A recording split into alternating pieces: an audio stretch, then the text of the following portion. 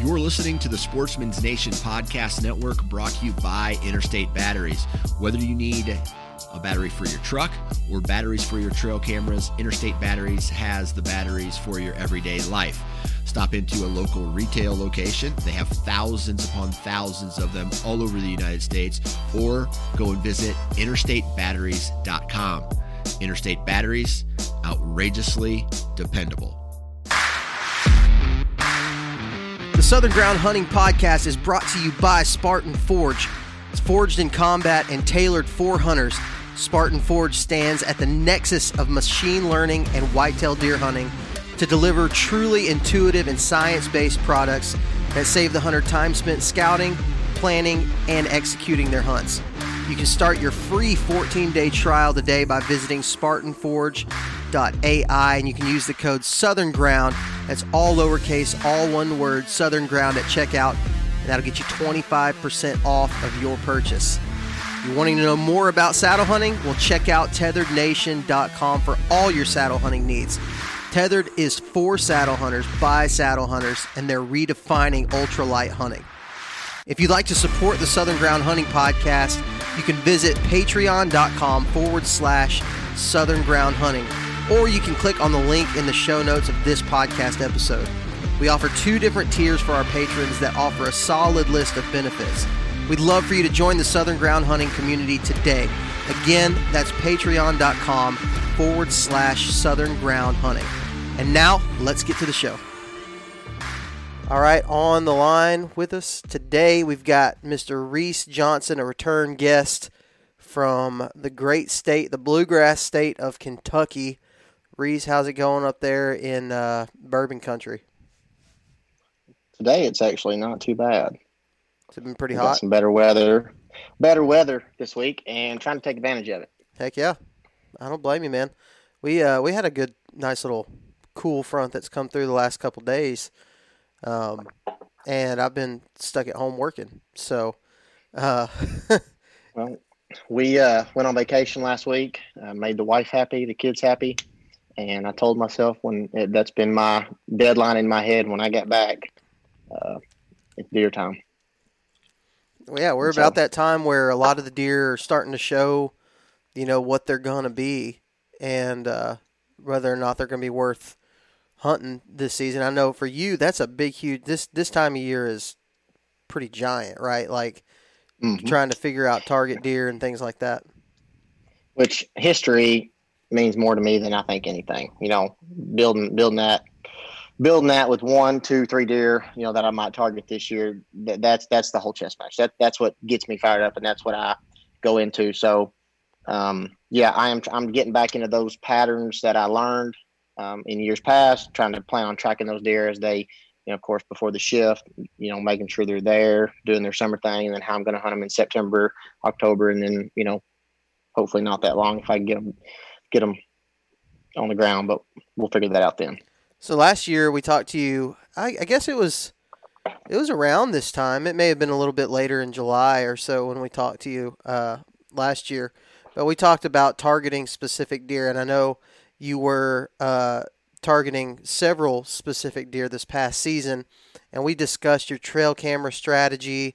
But just for people who haven't heard that, and if you're listening to this and you haven't heard that episode, go back and check that out from last summer. It's with Reese Johnson. Actually, Reese, I don't know if I've told you, but that's been one of the more popular episodes that we've done. I think a lot of people are really interested in the trail camera stuff. But do just a quick like recap of kind of your trail camera strategy going into the summertime and then early August and September. Sure. So I run roughly 100 cameras. Those are scattered in 3 states. Many of those on public land, many of those on private land. I just enjoy it. That's just what gets me. You never know. And every chance I get, I'm going to try to, snag another camera, add another camera. And, it's just turned into, and I have got some, friends, we share pictures and hunt together and that has helped. But roughly that's kind of where we're sitting at going into 2021. And so private land, and where it's allowed on some public land. This time of year, I'm on salt. I mean, any kind of mineral lick that I can, if you can get through that at this time of year, there's nothing better. You can save on cameras as far as spacing goes, in my opinion, because those bucks are generally going to hit those if they're established to the point where they've been using that for years. We have one farm we've hunted for over 10 years, and those licks are, they're 6-8 feet across. And, I typically put about 100 pounds, give or take, of salt. A lot of people ask me what we use. And for those that want to know, it's Redmond salt, which is actually, it's a livestock brand, or it's not brand, but it's a livestock bag, but it actually comes from the same mine as Trophy Rock. So so the contents are exactly the same as Trophy Rock, but it's crushed in the form of salt rather than a block or a rock, and it's marketed towards livestock versus hunters. So you're getting crushed 50-pound bags for a third, or let's say a half of the price of one single rock that's 20 pounds. Huh. So money-wise, way better if you could, but it's a little more difficult to find. But if you can find either from your local co-op, order that or not, that is what I like. And then Purina Antler Max, not the supplement, but the actual mineral, there's a difference. And then I run the Redmond's 2-to-1 ratio with the Purina, because the Purina is quite a bit more expensive. But that has seemed to work well for me. I like to target clay soils more so than anything. That seems to be what works. Typically take a shovel, rake away all the debris when I'm starting a new one. I don't usually use stumps very often. The only thing that will get me, that has cost me a few licks, is if there's no drain, if you don't set it up to where it will run off and you get that stagnant water sitting in there, that will kill it. But if you can go in there and have a somewhat of a runoff, or at least create a diversion channel or where that water will drain out, those licks seem to do the best. And that if you're getting that kind of organic type, and it's really funny to watch the deer, because I have seen certain licks where they just will not touch it. And one of them in specific, I put 300 or 400 pounds on it just to try to see. I was like, I'm going to see if a certain amount of salt will change what they do. And no matter how much I put to it, and it was actually on where I lived on 5 acres previously, and I tried it and I kept it, and because it was easy, I kept putting, never would take. And then other spots, I can put out one bag and they will just, dig a hole the size of a truck hood. So interesting to see that camera wise. Summertime is just too easy. It's too convenient. Like I said, you can be way more efficient with your cameras in the summertime, which allows me to use my spare cameras in the summertime to do interesting and neat setups with them. Those are some of the fun I like to have this time of year. Yeah. When it comes to that. So I know, talking to some friends in Tennessee, I've hunted Tennessee quite a bit. It is in a lot of places legal in Tennessee to use mineral on public land, and I believe, don't mark my word on this, but I believe you can actually hunt over a mineral site in Tennessee on public land. That, I don't mean to cut you off there. That, no, you're good. To me, I wouldn't hunt over any of my mineral licks. Not likely. I mean, maybe if you were in a state like Kentucky, September 3rd, where you go in there and hunt. But traditionally, from all the years of running cameras on salt licks, it just does not seem. Now, if you're feeding at the same location and doubling that might be, or if it was on the edge of a field where they're coming to feed. But I usually do not hunt that time of year. Most of the properties I'm allowed to hunt do not have the opportunity for early season velvet, and I typically like to go west during those first 2 weeks of September anyway, if I can. That's my getaway, so I can be back here for the rut. That is what I'm shooting for. And then I'll go into on places that do not allow it, because there are a couple states where it's not possible. I will target scrapes. I mean, those are spots that I will traditionally, I spend a lot of time in the woods postseason scouting. To me, I haven't stepped foot in the woods, since turkey season, of course, but that was for a different reason. But, I shed hunted, which last year was down year for me, picked up a little over 50. But the year before I picked up over 100. And so, does that go into your like where you're picking up these sheds, and maybe where you're finding concentrations of sheds at? Is that going playing in huge to where you're going to put these mineral sites, or potentially hang a trail camera? Or are you just kind of using that as more of an inventory type, this buck lives here and he's still alive?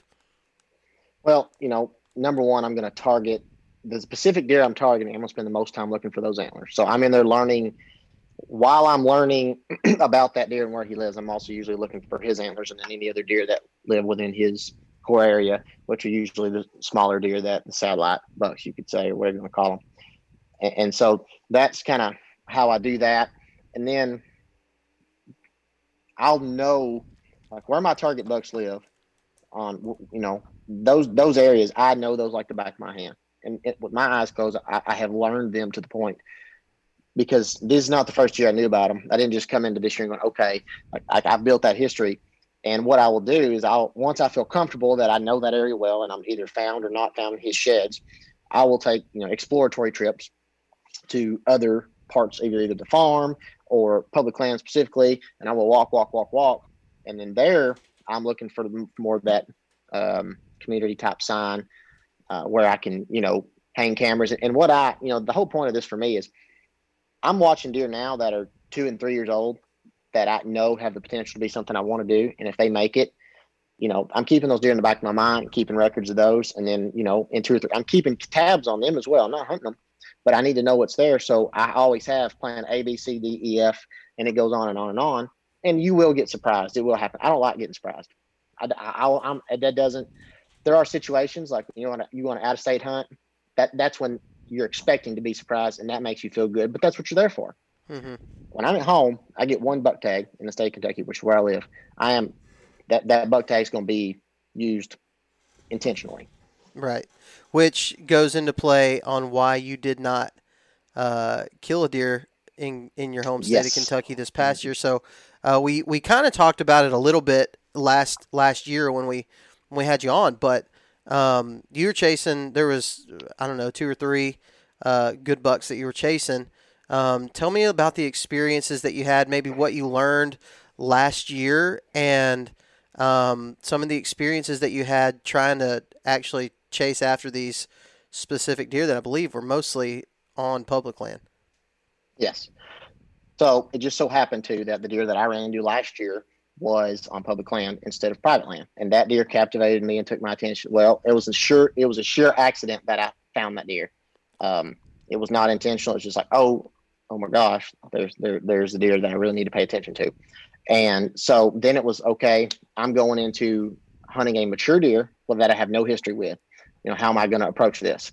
And, I talked to some people that I trust, got some opinions on how I wanted to play it out. I knew where he was summering because I obviously ran into him, put my cameras up, got pictures of him right away, knew exactly what I had, and then I was figuring it out. Well, I was also targeting a different deer that was pretty, they were pretty similar. They're both, which that deer ended up getting shot. Ended up getting shot 2 weeks after I missed the deer in November. And so he was probably in the 180s. And so anyways, he got shot by a non-resident too, correct? Yeah. And at least it wasn't somebody from Alabama. Well, but, at least. So anyways, I went into that last year, like, okay, I'm learning. I knew I had history with one deer, learning another deer. I had options, at least. It's always good to have options, at least 2 or 3 deer that you feel comfortable chasing.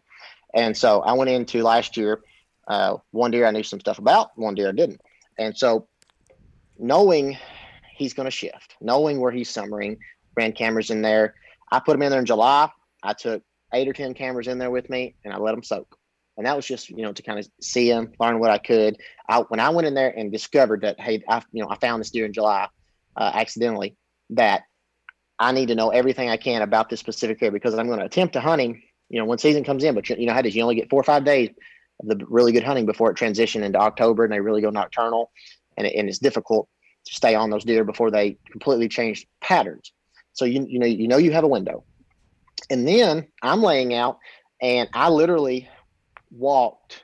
I sectioned it off, and I was walking and learning areas north, south, east, and west of where that deer summered, with the plan that that deer is going to transition on me, and I need to be ready. So when he does, so I'm not behind and losing 2 or 3 weeks trying to relocate him. And so that alone, one, that takes some time and some cameras and some effort to do those things. And going into that, I was looking for traditional sign or previous year sign where he might have left it, and shown me where he was going to be. Now, that was more difficult to do than I thought. It actually took me longer than I thought, but I was able to get on that deer, had 3 different encounters with him. It never happened. I had him once within 100 yards, and he winded me. When I was in a bottom wind swirl, and of course, and so tell me, that one got me there. You talk about the shift, and most seasoned deer hunters know exactly what you're talking about, especially guys who are hunting states like Kentucky. Georgia even has that opportunity to kill a deer before they shift into more of a fall type pattern. Alabama doesn't get that nearly as much. We pretty much start our season in a fall pattern. But y'all have the opportunity to do that. But you talk about this shift, and I'm interested to know, in your experience, where these deer are spending time during the summertime. How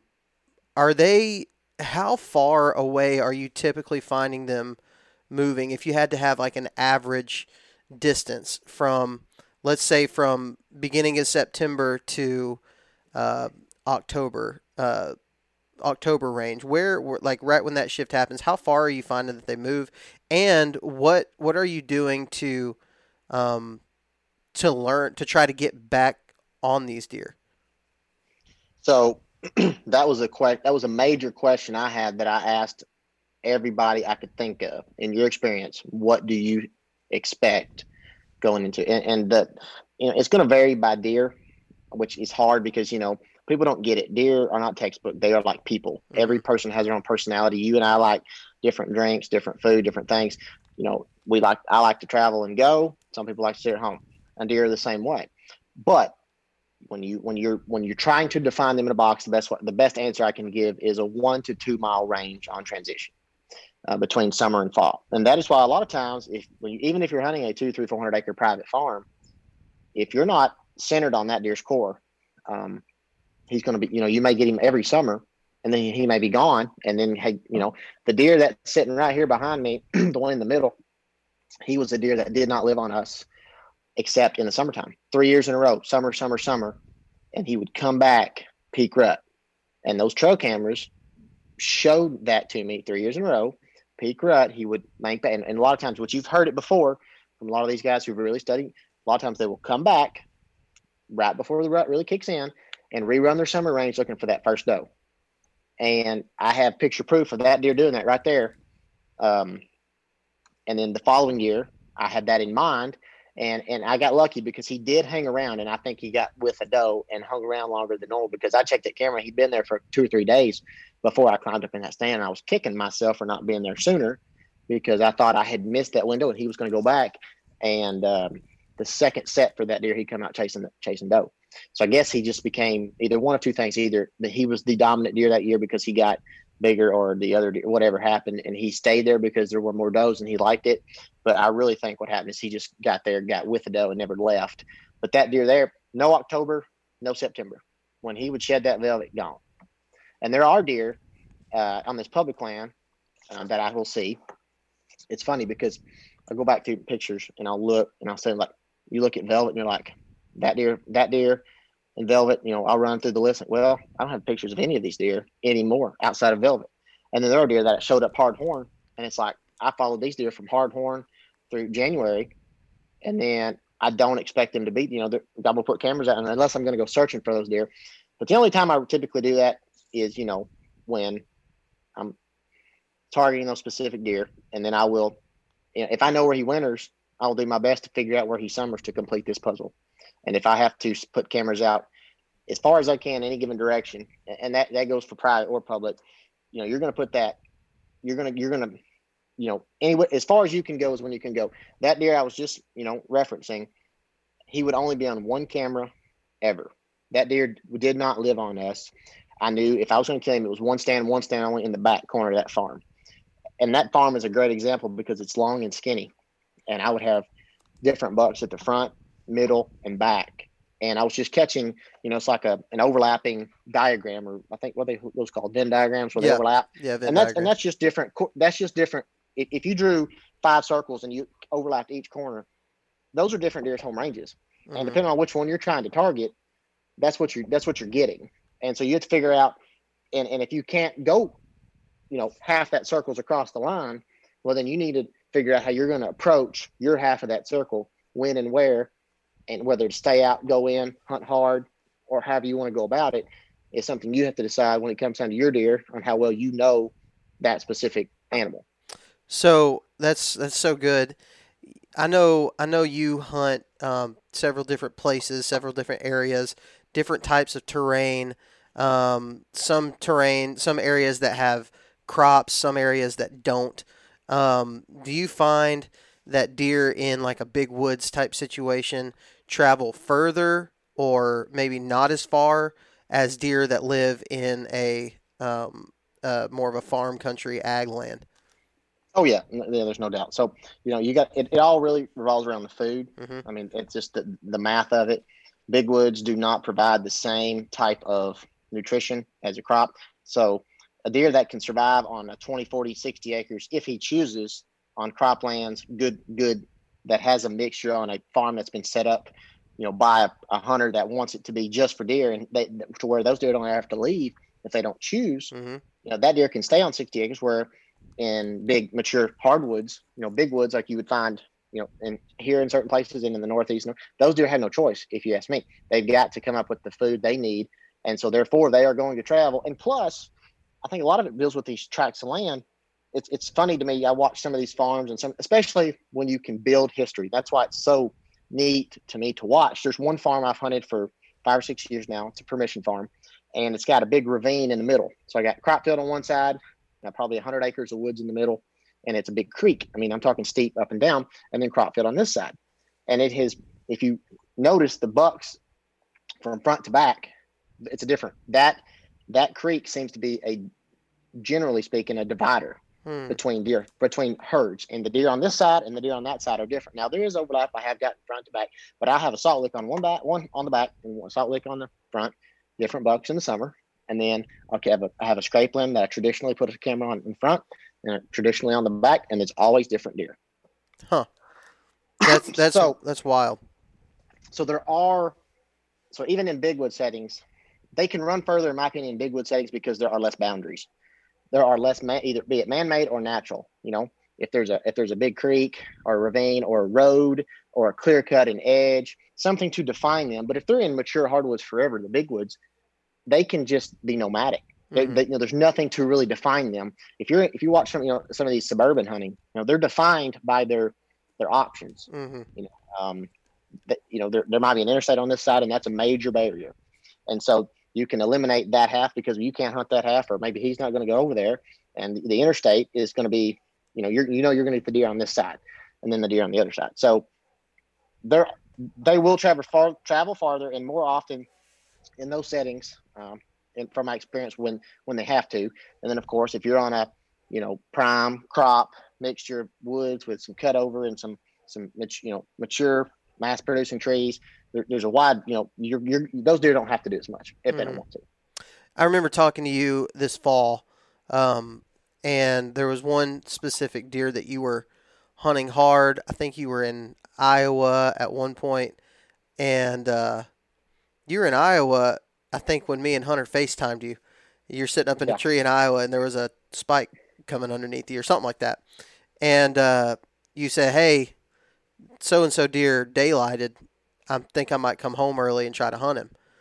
And that was wild to me, considering you're hunting in Iowa at the time, and you're like in the land of the giants. You drew your Iowa tag that year, and you're like doing the dream thing, but you knew that once this deer daylighted during the fall, that was the time to go after him. How often does that happen where, you're running a ton of trail cameras even throughout the season? How often does it happen for you when it's like, oh crap, this deer's out in the daylight, I need to go? Is that a pretty regular occurrence, or do they still stay? My question really revolves around: are you finding that they're staying nocturnal even during that rut, all the phases of the rut? I'm trying to figure out how to answer this the best. So that data is usually based on annual camera history. That's what I'm typically predicting my when and where I'm going to be hunting. And that takes years to build on when you expect to be where. Now, Iowa, for me, I drew that last year. I drew, it took 4 points in my pocket. So the 5th year applying when I pulled. So a lot of people ask me about that. And I did a full podcast with Exodus Trail Cam Radio on my Iowa experience. So if you want to know about that, that's there. And that was specifically about when and what I did. But that was 100% public land.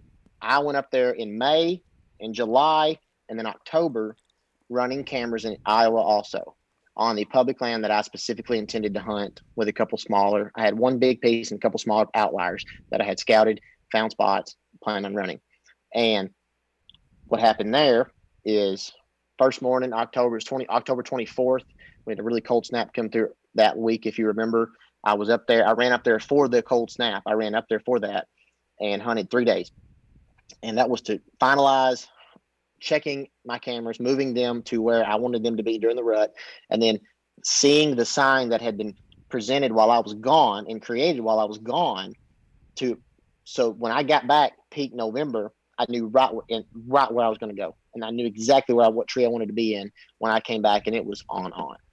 And so that was the plan there. I passed 140 some odd inch mature Iowa deer with a bow at like 8 yards on the very first morning. Well, it was the very first morning, and I don't regret it. I could have shot that deer. He'd have blended in with some deer on the wall, whatnot. It wasn't what I went to Iowa for. What I did not know at that time is the particular public land piece that I was attempting to hunt didn't have the caliber of deer I was hoping for. And there was, I think I had 150 on that public piece that season. I actually did shoot one in January. I never did find it. Not many people know that, and that's just kind of whatever.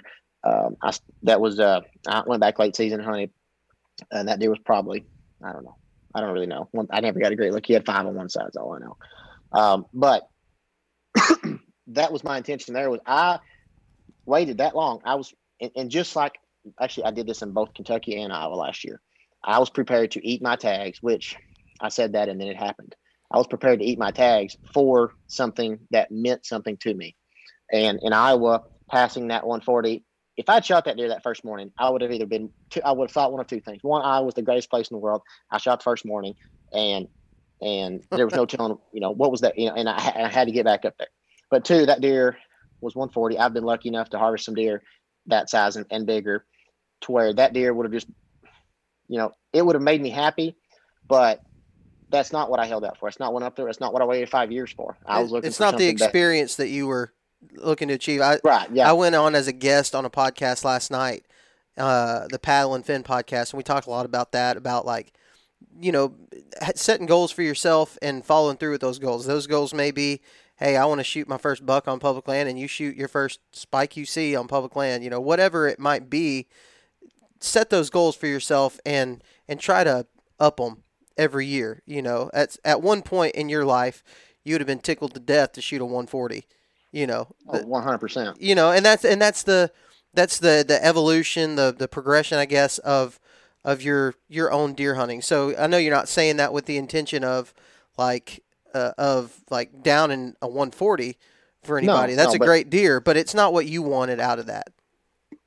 And that makes perfect sense. There's nothing wrong with that. I went there with the intention of, I don't know what was in my mind. I needed something to make me happy. And I did see another deer. I still think the deer was either 3 or 4. He was a 10 that was high 40s, low 50s.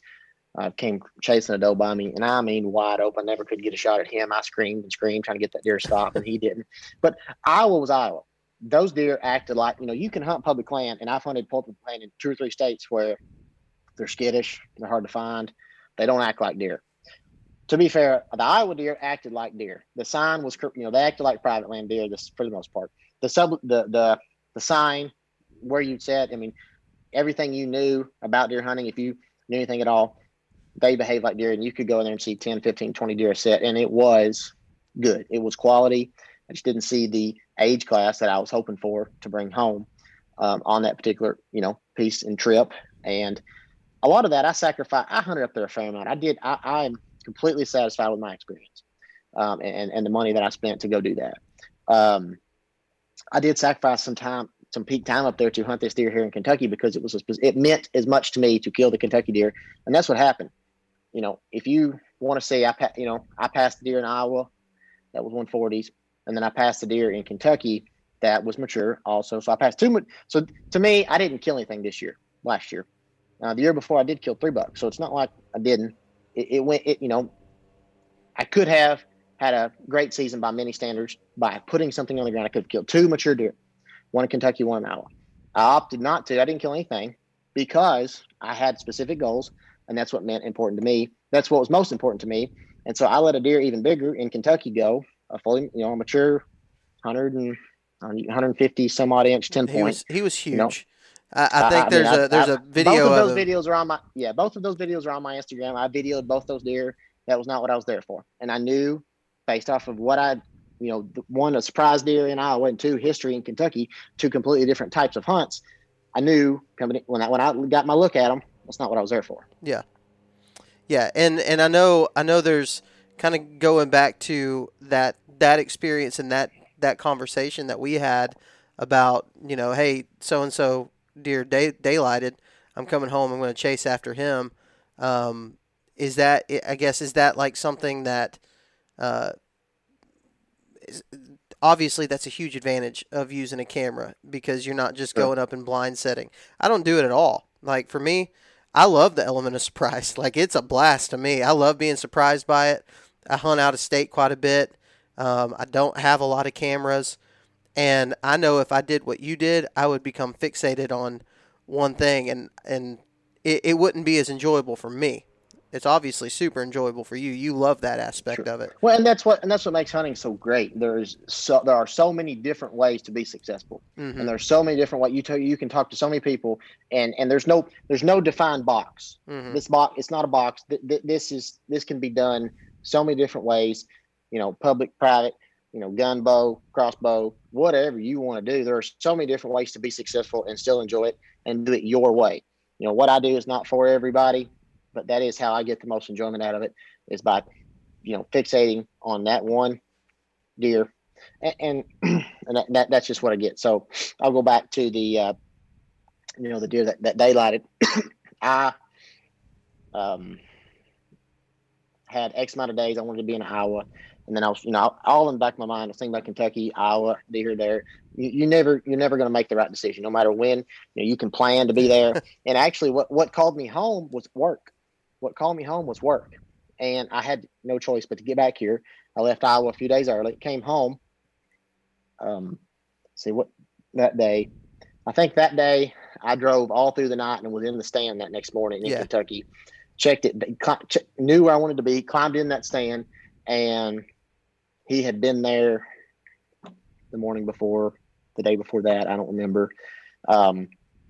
And that was when, I knew that I was right where I needed to be. I just had to be there. And then I followed it up, and I don't remember how it all laid out. I had to think back, but it was right in there. Out of that same set is where I missed that deer. Where did I hit a limb? So normally you're talking about you're obviously having to stay pretty mobile with the use of using your trail cameras, and if one happens to show up like that, I would imagine you don't have a lock-on stand or something hung up at every trail cam site. What are you doing as far as that's concerned? What's your system like for actually getting up in a tree? So I converted and I went full saddle last year. I ran the tethered saddle, get up the whole bit.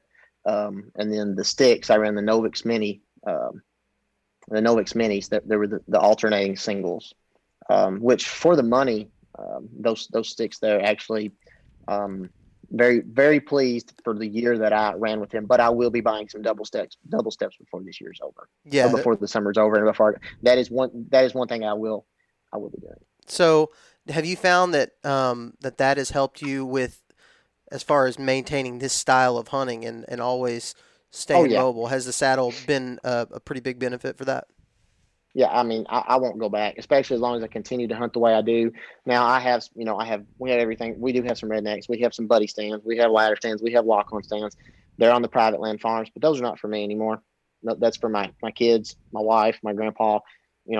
guests. That's what those are there for. And even like when I hunt with my wife, we have options because like we go climbing a single man ladder stand. I'll just put my platform and get up above her and then sit in the saddle because I just hunt with her.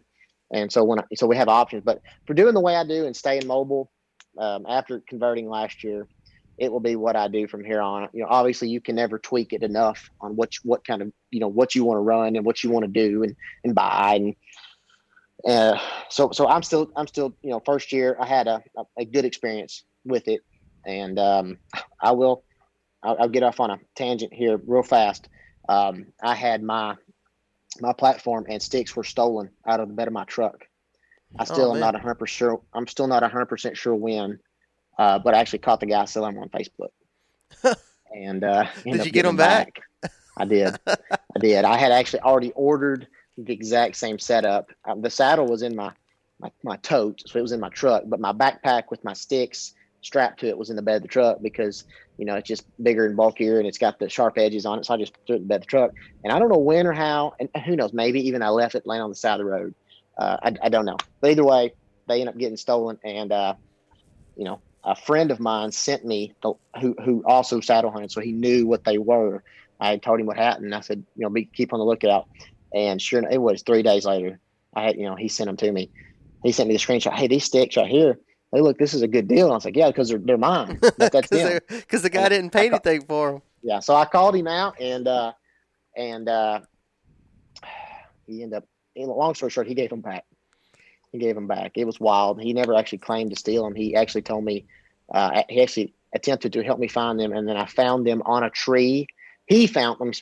He found them on a tree on public land, and then told me where they were. So he never actually admitted to stealing them, but he told me where some stuff that looked exactly like mine, he just happened to run across in the woods was.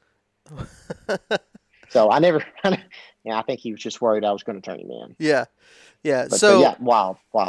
Obviously, I mean, we talk quite a bit about saddle hunting and on this podcast, and it has great, huge benefits especially for a guy that is trying to remain mobile. While my hunting style and your hunting style are a little bit different, they both definitely fall under the same category of mobile hunting, and so I think that's good for people to hear that you can have. There's several ways to skin a cat. You can do it a whole bunch of different ways. So you talked a little bit about putting cameras on mineral licks, things like that. Let's just give a thought of not having that. So you don't have the ability to put a mineral out on a piece of public. In Alabama, you can't do that at all. What's your go-to?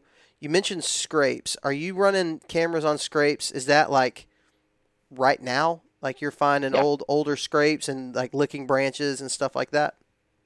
So what I did the way I approach it. So I'm in this postseason scouting, shed hunting. I mark, I know how many cameras I have and how many I want to allocate to said piece of property. And I mark those spots. So when I'm out there scouting, I mark everything. I use OnX. I use everything. It's like, all right, scrape, trail, anything relevant that I think I would want to know. I've got a pin there. You look at mine, it's just dots everywhere. Most people just freak out when they see it, but there's just dots everywhere.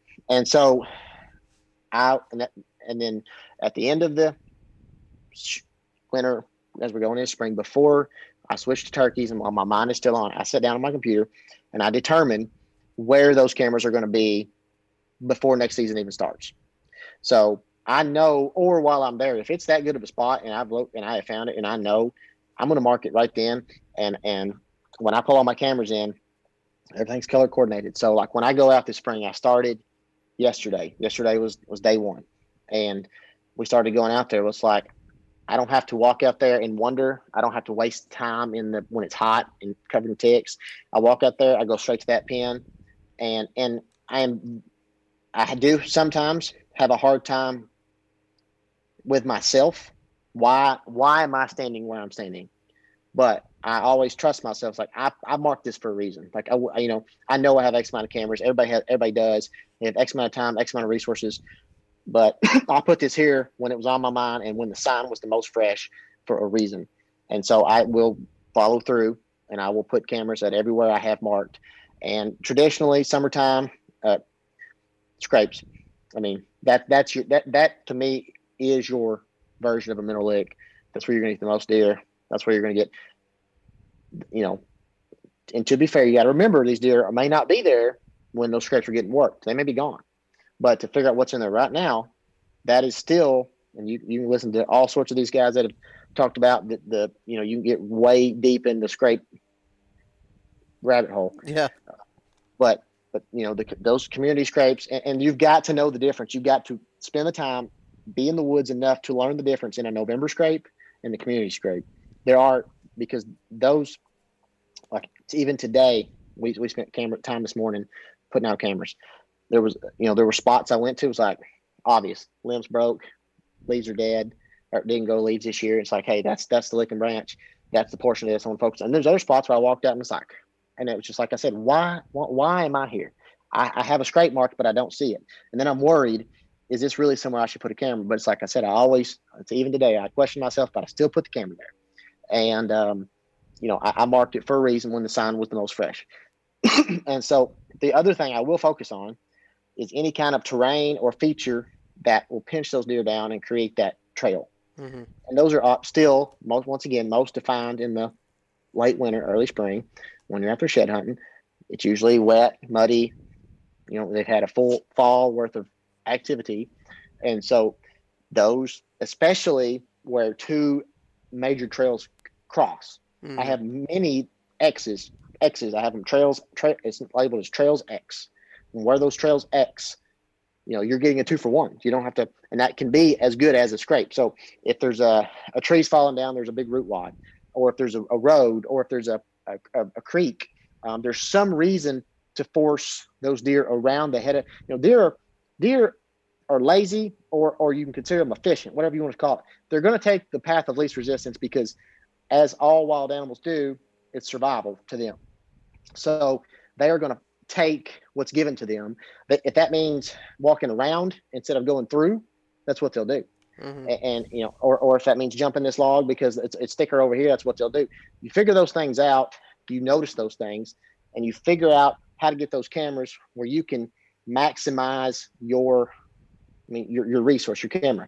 And so that is what I always try to do, is try to figure out where that pinch is. And that's why, especially in the summertime, November is a little more obvious. They're a little more, the leaves are off, you can see farther, they're hitting other scrapes. But to really be efficient in the summertime with your cameras, you got to have that insight, that information ahead of time. Mm-hmm. Now, there are areas I'll go into in the summer, and typically you just don't do as well because your information is not as good. Mm-hmm. You're guessing as much as anything.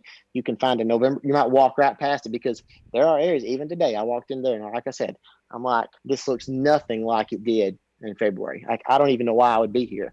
Like, it's so green, everything's changed, leaves have fallen, moved, whatever. It's been 3 or 4 months. And so I always set my stuff ahead of time, and I know, and maybe that's just my system. That's just what I know. And then same thing, like I'll sit down and make a list at the private land farms we do. Okay, I need X amount of cameras for this because there's X amount of mineral licks, or I'm going to create a mineral lick, take away one. This didn't produce for me last year, so I'm not going to put one here.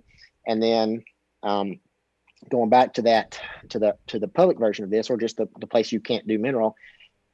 If you can find where the Trails X, don't, the mock scrape, don't, if you can give them one more reason to be in the frame of your camera. Yeah. Even if it, and sometimes, I don't get too serious with that, but I have attempted it, and there are occasions where it has worked, and there are occasions when it doesn't work. Mm-hmm. But if you can up your odds even the slightest to get that deer in frame, to know he's there and get that information, because if he's walking away on a trail and he's moving and it's blurry and you can't tell what it is, then you just, what good does that do you? But if you get him to hesitate just a second to go check out what he thinks might be a real scrape, that might be the difference in knowing and not knowing what deer that was, or whether it's worth your time to pull cameras, move cameras over there, spend more energy, more time over there.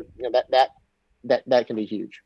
So I know from talking to you in the past that your cameras will range from right next to the road to miles away from the road. Like it's just kind of you don't really have any type of like I'm only going to hang cameras if I'm 500 yards away from a road system. It just because that's not what you're not necessarily using them for to find the spot that you're going to hunt, especially not this time of year.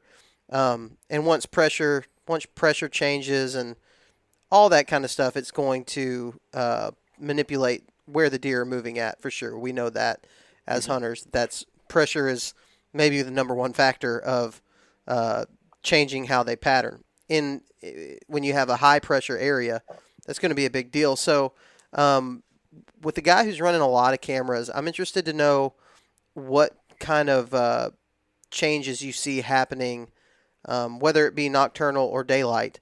What kind of changes do you see happening once the season opens up and once there's hunters in and out driving the roads consistently? Do you notice that affecting a whole lot on your cameras? Yeah, those deer are way less patternable, way less consistent. They're going to be more random. I mean, and there's so many outlying factors. You know, I experienced this on public land last year between the squirrel hunters, the mushroom hunters, the butterfly catchers, the dog walkers, the Alabama hunters. You just don't ever know. You know, there was a guy. Iowa was awful. There was people that, you know, had it was like November, it was peak rut, and you know their season doesn't come into late. Guys coming through to check a camera. I'm sitting there bow hunting. He just walks right past me, and you know it was funny because he walked past that big deer that I was talking about. I couldn't get to stop. Come chasing that doe by me. It was like 11:30 in the morning. Come chasing that doe right by me, and then 10 minutes later, here he comes right back.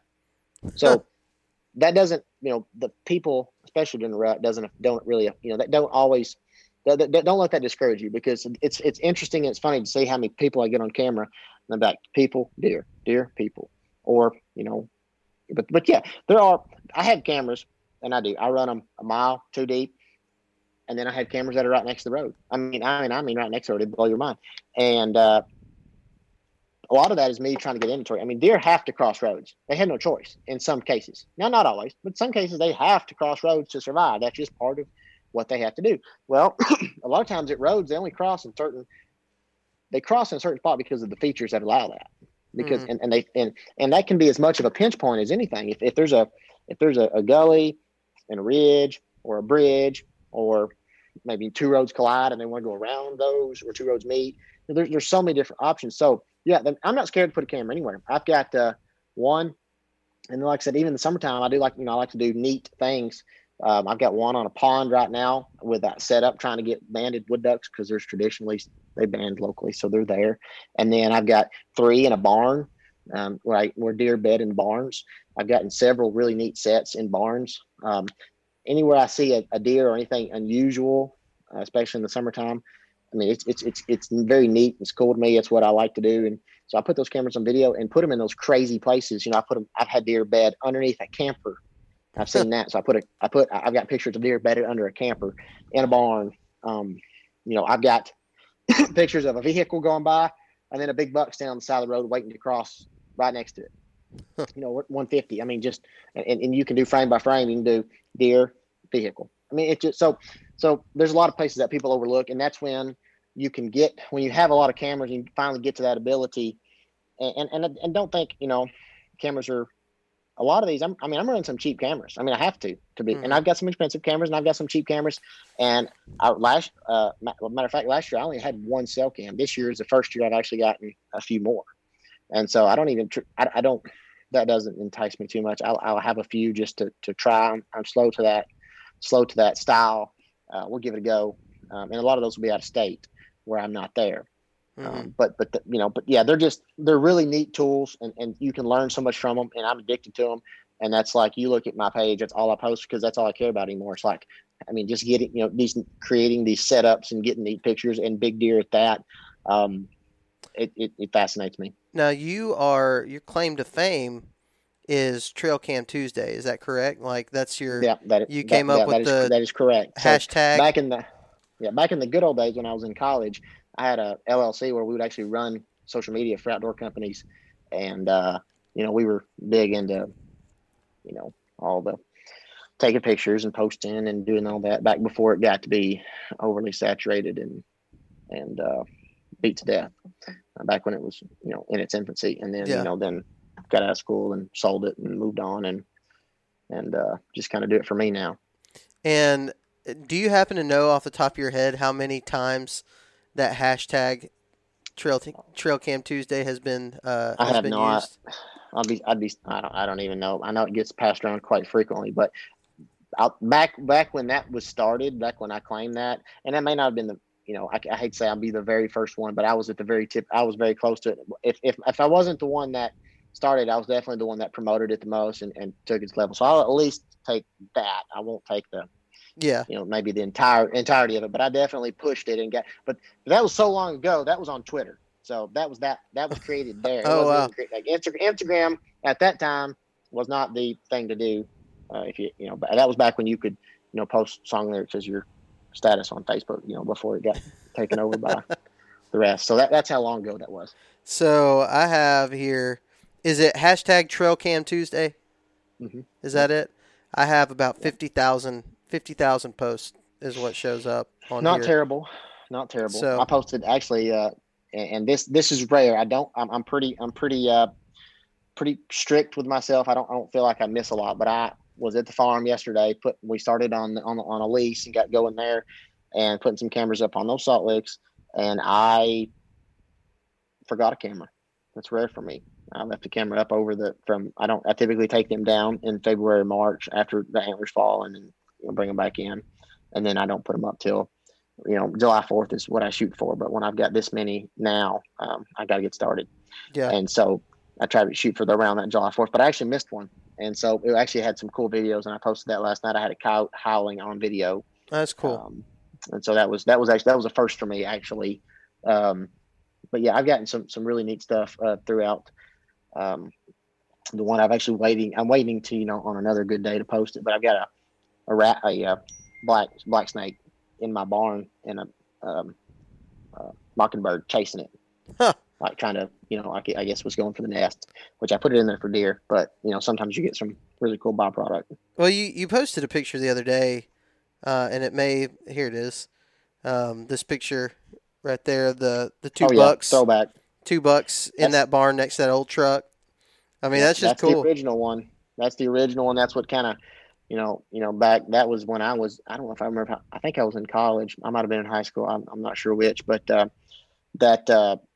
that started it. And all that was just an old barn on a lease we once had. We don't have that anymore. Farm's been sold. But that barn, I just drove up there one day, and that deer jumped up out of there, and I was like, "Hey, I'll put a camera in here." Yeah. And and it stemmed from that. I've got a bunch of that picture that I posted is my favorite of them. But I've got videos. I mean, while I had the camera in and while they were using it, I put 2 or 3 cameras in there. I did videos, pictures from different angles, and did all kinds and try different things just to see if I could, how good I could make it and come up with different things. Because I mean, at that point, like I said, at that point in time of the year, I wasn't as focused on where deer would be during the rut and all that stuff. So I had cameras available. But yep, they're like I said, I use a wide variety, and I have nicer cameras and I have cheaper cameras. And I you put and that's another thing I didn't touch on here, but at least not right yet. But I rank those cameras in my mind. It's like, all right, well, I know that I paid this much for this one, and I know I paid this much for this one. So my ones that are cheaper, I'm going to put in places that are riskier. And then I'm going to take my high dollar ones, and they're probably going to the private land, or they're going to somewhere I feel safe, or I'm going to put them up high. I'm going to lock them. I'm going to, put it somewhere creative where it's not as obvious. And so you got to do those things, and that's just a comfort level. I mean, running that many, I had 5 cameras stolen last year. And I had separately from that, I had at least 5 SD cards stolen. So, but for as many as I was running, that's still, 5 to 10%, we'll say. So it's not a terrible rate. I really was unsure as to what it would be like, but there definitely are some of those people out there. Well, you've really hit on a lot of the benefits of using a trail camera. A lot of reason people don't use them is for fear of it's just a waste of money, especially on public land. they're going to get stolen, blah, blah, blah, blah. I don't use them for other reasons. It doesn't have anything to do with that as much as it is. It's just it's not necessarily my hunting style. That's not to say that I won't ever do it. And to be honest with you, I'd probably buy 100 of them right now if I had the money to do it. It's just not right now in my means, I guess, to do it. But Sure. there's hearing you talk for somebody who is really wanting to learn how to get the most out of their trail cameras.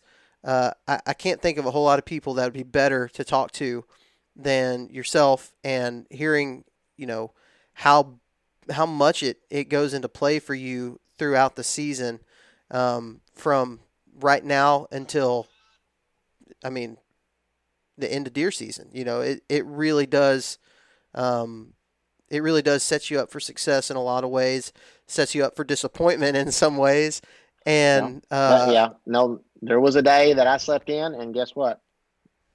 I rolled in, checked the camera. I should have been there. Yeah, exactly. So I mean, there are those heartbreaks, and then you'll go, and then the people, there might be somebody on it. It might be stolen. There's all sorts of. It might have malfunctioned. Oh my gosh, the amount of you might have left it on setup instead of on, man.